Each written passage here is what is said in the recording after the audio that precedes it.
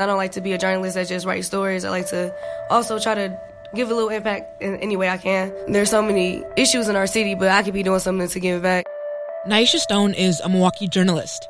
Her media company, Carved in Stone, reports on stories directly impacting and uplifting Milwaukee's Black community. A big part of Carved in Stone is providing community service, something Nyesha has been doing for years now. I was like, I can just start doing a whole bunch of different stuff for my community.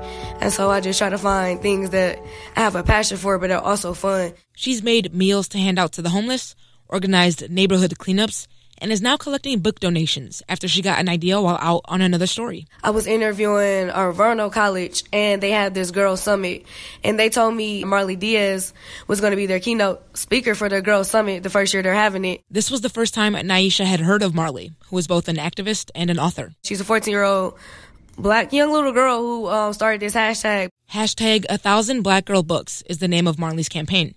She wanted to collect 1,000 books where Black girls are the main characters of the stories. She ended up collecting over 9,000 books. She inspired me, so I was like, why not do my own idea here in Milwaukee and give back to MPS where I graduated from?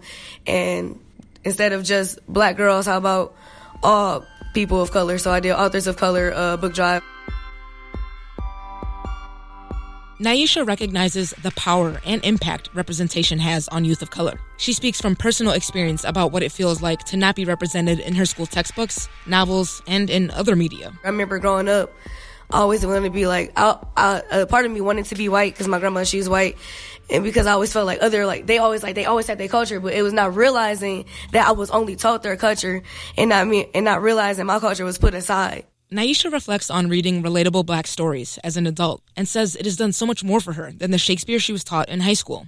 She wants other youth of color in Milwaukee to have that same experience. That's going to inspire them to do so much. I know if you don't have to Shakespeare. I can hardly understand Shakespeare, but to read a book like The Hate You Give and really understand the dialect, to understand that can be written in a book, and to understand you can literally write your thoughts in a book and not have to change how you literally thinking for somebody else to understand. That's beautiful.